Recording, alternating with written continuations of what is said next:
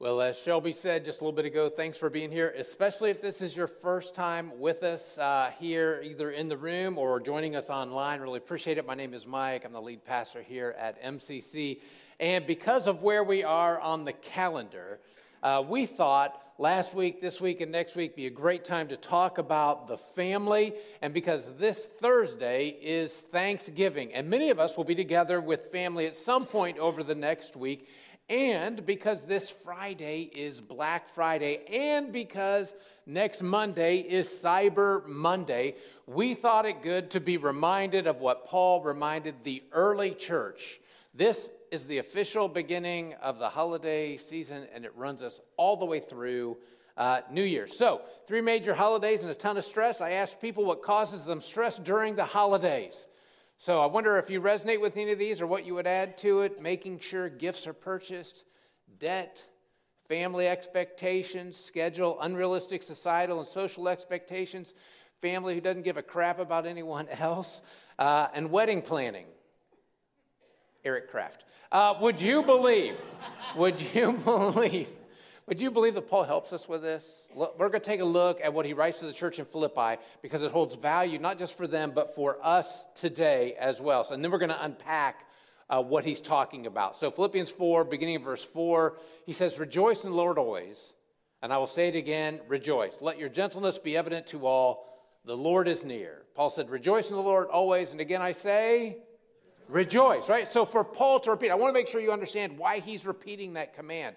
It indicates that there are conditions happening in the city of Philippi, within the church there specifically, that makes it seem unreasonable to tell them to do that. Certainly, we've all had times as followers of Jesus when it's easy to celebrate and easy to rejoice, yeah?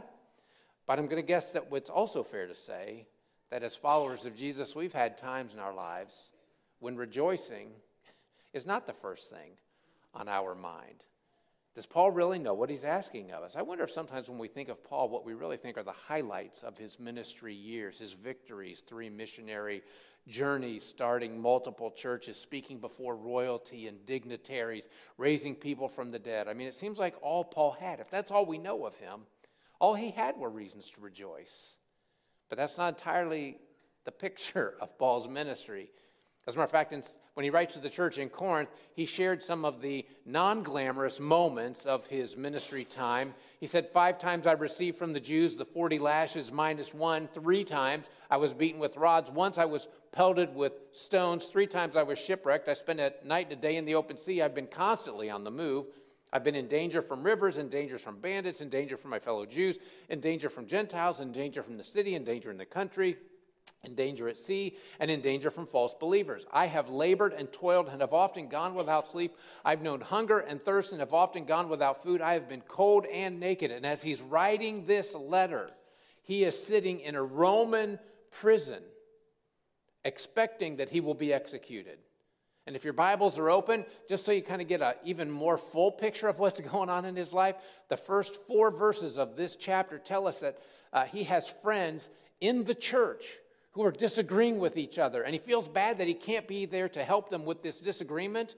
But whatever they're disagreeing about, it has the ability to split that church wide open. And in the first chapter of this letter, he tells us that while he's in prison, there are people outside the prison stirring up trouble, trying to bring trouble on him while he sits in prison. Listen, I just want to make sure you know, Paul has reason for stress in his life.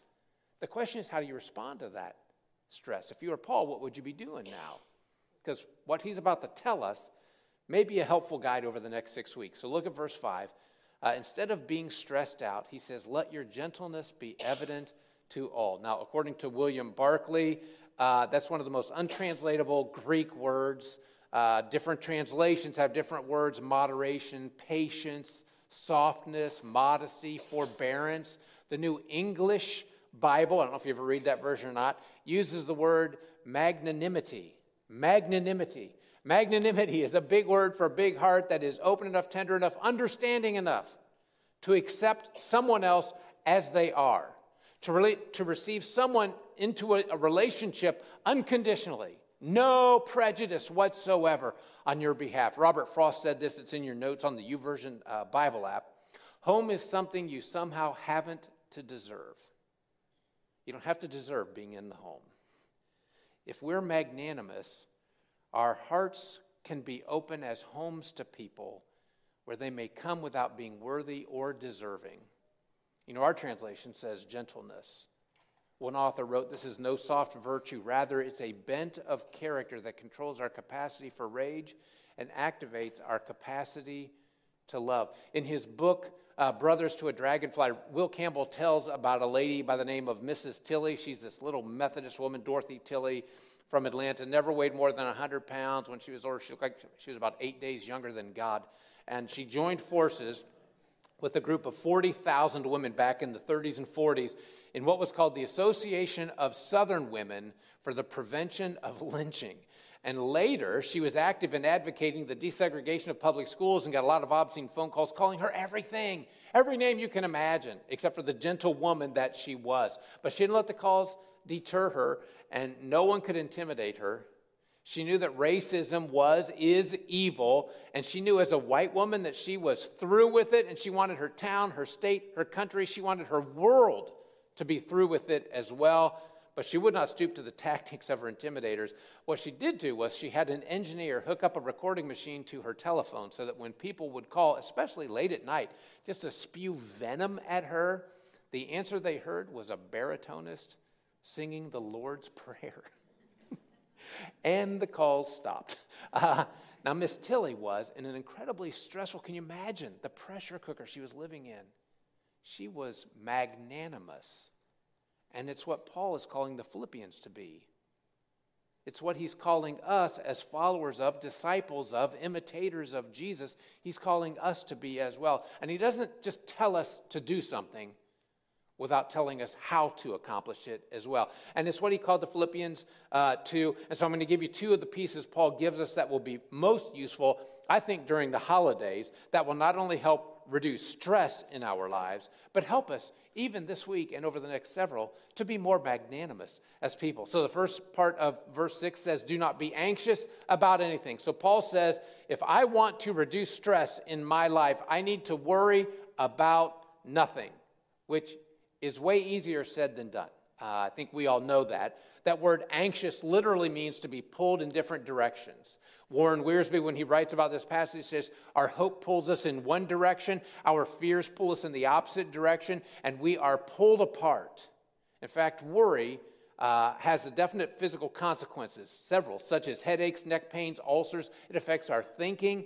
It can affect our digestion. It can even affect our coordination.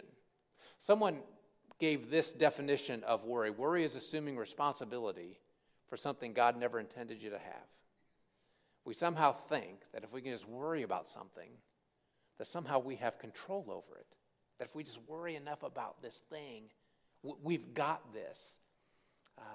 Someone said worry is wasting today's time to clutter up tomorrow's opportunities with yesterday's trouble. Jesus said, don't worry about tomorrow, for tomorrow will worry about itself.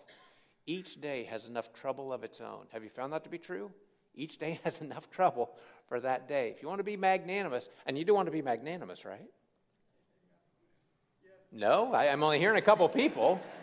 I was really kind of hoping we'd just sort of be a whole congregation of magnanimous people. You do want to be magnanimous, right? Yes. Absolutely. And you want to reduce the stress in your life, right? Yes. All right, so here we go. Step number 2, we need to pray about everything. If I want to reduce the stress in my life, if I want to be magnanimous, I need to pray about everything, which I know sounds like a typical churchy, easy answer. And I just want to say to those who think that's an easy, churchy answer, you're kind of like the two men who were walking together. The first one challenged the other and said, listen, if you're so religious, let's hear you quote the Lord's Prayer. I bet you $10 you can't quote the Lord's Prayer. And the other guy said, now I lay me down to sleep. I pray the Lord my soul to keep. If I die before I wake, pray the Lord my soul to take. First guy grumbled and pulled out his wallet, gave him a $10 bill and said, I didn't think you could do it. Paul's offer of prayer is no easy solution. It's not a magic formula. Listen, this is not like a bedtime or a mealtime repetition of words that we've labeled prayer. And I wish I had put this in your notes.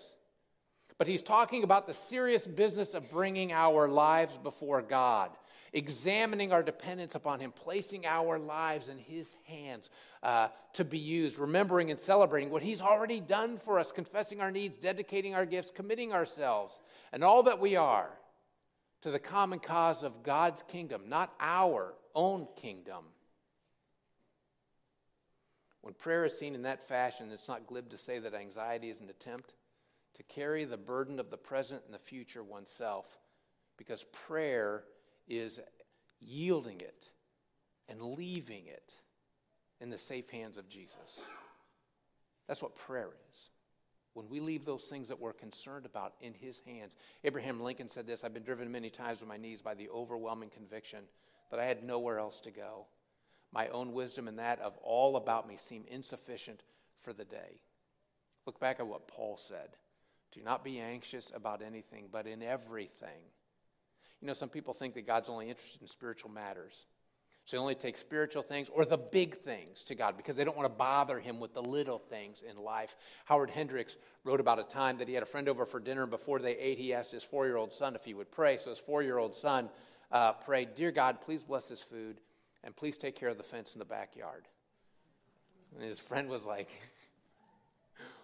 "What's with the fence in the backyard?" And Hendricks said, "Well, you probably don't understand. On the other side of that fence is the biggest, meanest dog in our neighborhood. And my son prays every day for our fence in the backyard." Now, I share that with you to ask you, do you think God is concerned about the fences in your yard, in your life? Because he's concerned about everything.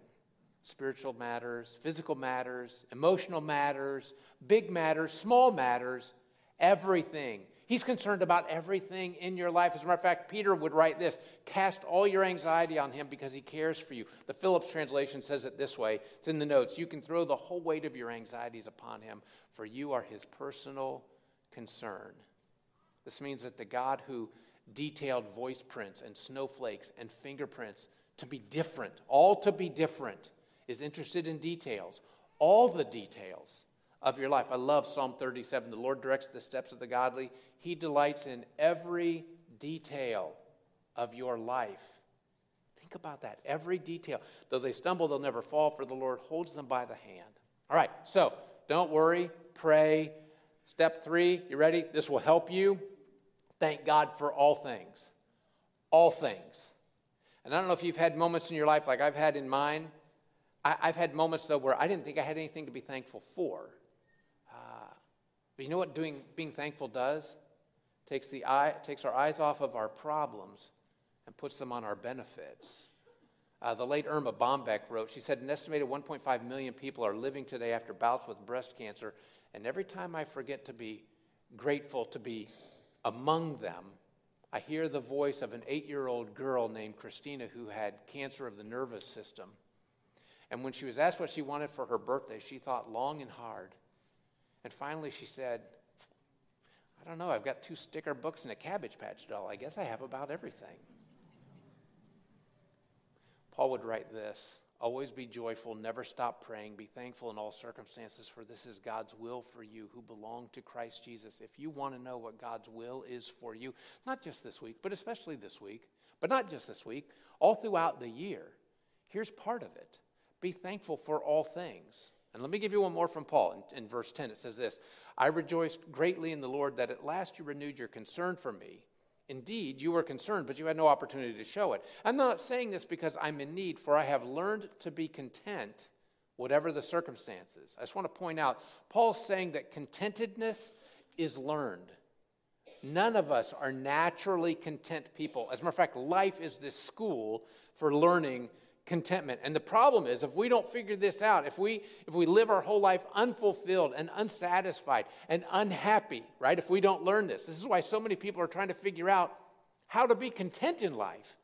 They know that that with fulfillment comes satisfaction and happiness. How do we learn to be content? When Paul writes these words, right, about learning to be content, regardless of what situation you're in, do you remember where he is? He is in a Roman prison, literally chained to a Roman guard. The church heard about him, sent a gift, And he's thanking them for that gift. And in the midst of that, he's telling them he's learned to be content. Do you know why learning to be content is so important for us, especially this time of year? Excuse me. Do you know why people shop? And none of this is rocket science. You'll know all these things on your notes, at least 3 reasons, because I want to make sure you took this home and thought about this. First, I go shopping to find what I need, right? Again, not rocket science, groceries, clothing, household items, or something that I need. I go shopping and I get it. I also go shopping because I'm looking for something I want. Again, not groundbreaking, not earth-shaking, information. But I think sometimes, as followers of Jesus, we can feel guilty about this because we don't need everything that we have, but there's some things that we have that we just kind of want and we think that we would enjoy. To which Paul says, when he writes to Timothy, command those who are rich in this present world not to be arrogant nor to put their hope in wealth, which is so uncertain, but to put their hope in God, who richly provides us with everything for our enjoyment. Do you see why God provides us with things? He wants us to enjoy them. And while this teaching is not dealing directly with shopping, I do think the principle applies. It's valid. There's nothing wrong with shopping for things that we want, even if we don't need them, and all we want to do is enjoy them, as long as we keep balance in our life. Now, the third reason that we go shopping, by the way, so for what I need and for what I want, the third is I go shopping to find contentment. One of my friends once asked me this question. I think it's worth having and to think through. What lie do you live as if you believe it's true? In other words, you know it's a lie, but you still, you live as if you don't believe it's a lie. You know it's a lie, but you live like it's not really a lie. Maybe for many of us, we think that when we have what we need and we have what we want, that we'll be content. Have what we need, have what we want, content. Sounds good, looks right on paper, but we all know that's not true, right? That's why all of us can finish this. Money can't buy happiness. We already know that. But have you ever thought this? Man, if I could just have that, if I could just get this thing, I would be happy. And maybe for many of us, maybe for most of us, maybe it was just when we were younger that we thought having a new something would make us happy, a new toy or a new bike or a new outfit or a more powerful tool or a newer car or a bigger house or more channels on our television. And because this is a big deal for us, especially at this time of the year, I want to make sure you catch this. If you want to be content, you have to learn to avoid comparisons. And this is big because over the next 6 weeks, you'll be tempted to compare yourself to the people that you're with. Some of them you don't even like, and you're still going to compare yourself to them. Right? Most of us can understand why Irma Bombeck said that one of her prayers was, Lord, if I can't be thin, please make my friends look fat. Listen, we get that. We get it. There's always going to be people that make more money than you. There's always going to be people who have greater opportunities than you've had. There's always going to be people who have fewer problems than you do. That has no bearing whatsoever on your personal happiness. You're being content in life until you start comparing your life to theirs. And that always leads to discontent. We've known this for thousands of years. The book of Proverbs says it's unhealthy, or it's healthy to be content, but envy can eat you up. There's this old Sheryl Crow song. I don't know if you ever hear her stuff anymore or not. It was called Soak Up the Sun. I really love this song. One line that would stick out to me in that song is, it's not having what you want, but wanting what you've got. Not having what you want, it's just wanting what you've already got. So go outside and fire up your car and say, it could be worse. Go home and look at your house and say, it could be worse. Tonight in bed, roll over and look at your spouse. I don't know if that really works. I heard Sandy do it the other night. Maybe it would just be best to learn not to compare. And by the way, contentment doesn't mean that you like the situation that you're in. You don't hear Paul saying he enjoys being in prison. What he is being is independent from his circumstances. Contentment is not conning yourself. It's not psyching yourself out, pretending that you like something that you really don't like. That's not contentment. That's just being silly, all right? I don't like what I'm going through, but I've learned to be content. Listen, if you need to have a perfect situation and a perfect relationship to be content, you'll never be content, ever. because you'll never have those. You have to learn to be happy in spite of your problems. That is contentment. So I want you to hear the words of the Apostle Paul, written from house arrest, chained to a guard, unable to leave his home, awaiting a trial that he believes will end with his execution. He says in verse 19, "My God will meet all of your needs." Not some of your needs, not most of your needs, not just your religious needs, because he's God, and so it's just religious stuff. All your needs. Because the real reason people are unhappy and unsatisfied and unfulfilled is because Jesus doesn't sit at the center of their lives.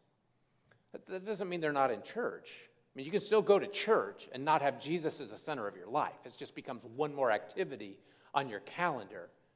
But they're looking for fulfillment in all the wrong places. So they run to this looking for something that's going to satisfy them, and they run from relationship to relationship and job to job and from hobby to sports to entertainment to recreation to fads to therapy to books to seminars, looking for the key to contentment. But God has laid it out very clearly for us. Dale Evans, I don't know if you're old enough to remember who she was. She became a Christian later in life. She said, and this is in the notes, "All of my life I searched for the pot of gold at the end of the rainbow. But then I found all that I really needed at the foot of the cross." Everything I needed. That's why every week we come back to the cross. Every week we come back. Because it doesn't take the world long, right?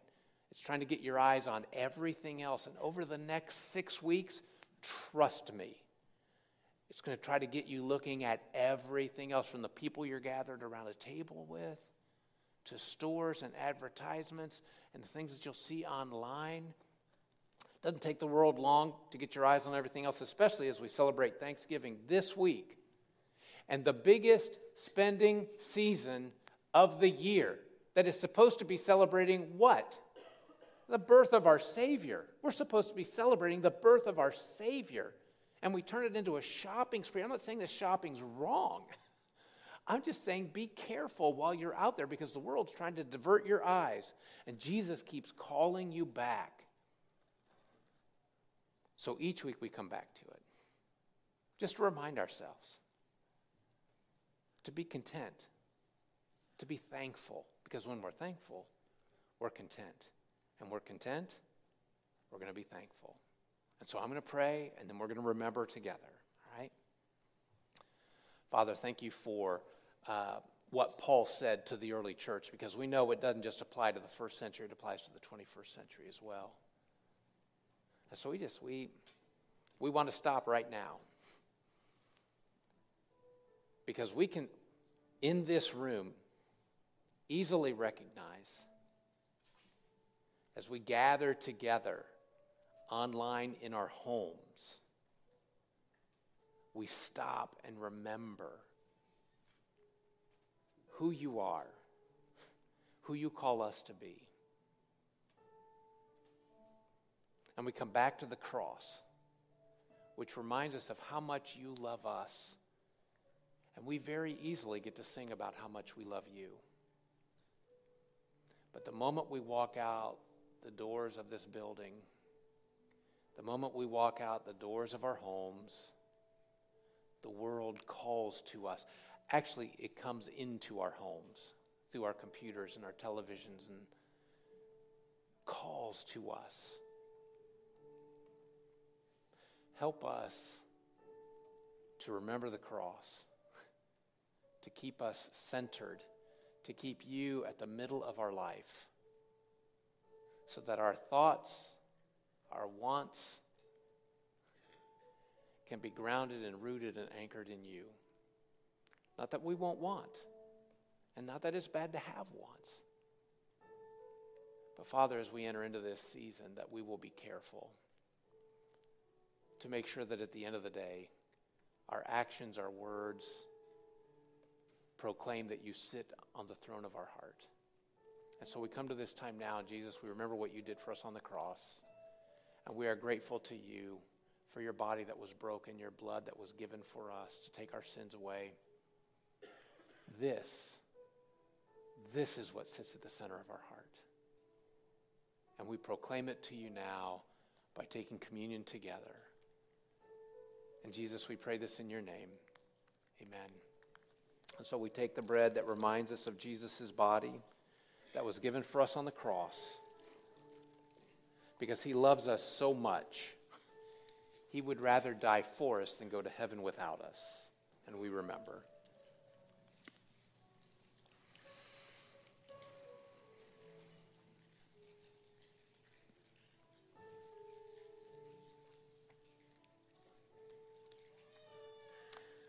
And in just a moment, we're going to take the juice together. But I'm going to give you just a moment, if you would, just to talk to God about where you are with your contentedness, where you are with what you're worried about.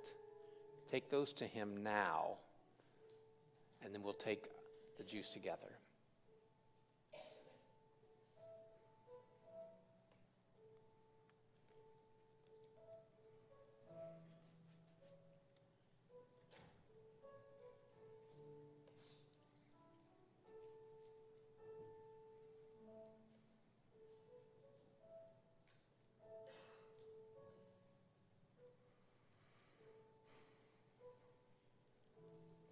So the juice that reminds us of the blood of Jesus that was spilt for us on the cross calls to us.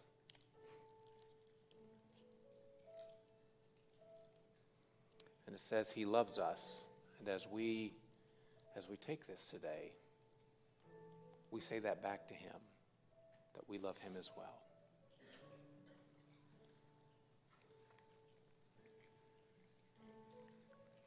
Jesus, we do love you. And some days we get running so fast and we have so many things to get done. Our agendas are so full. It's not hard to forget. But we don't want to. We don't want to forget who sits on the throne of our heart. And so thank you for moments like these where we can stop long enough and focus all of our attention on who you are and what you have done and who you call us to be. Especially as we go into this week and into this season. But it's not just about this time of year. This is about our life. But it begins now. So use this time to keep us centered on you. And we pray this, Jesus, in your name.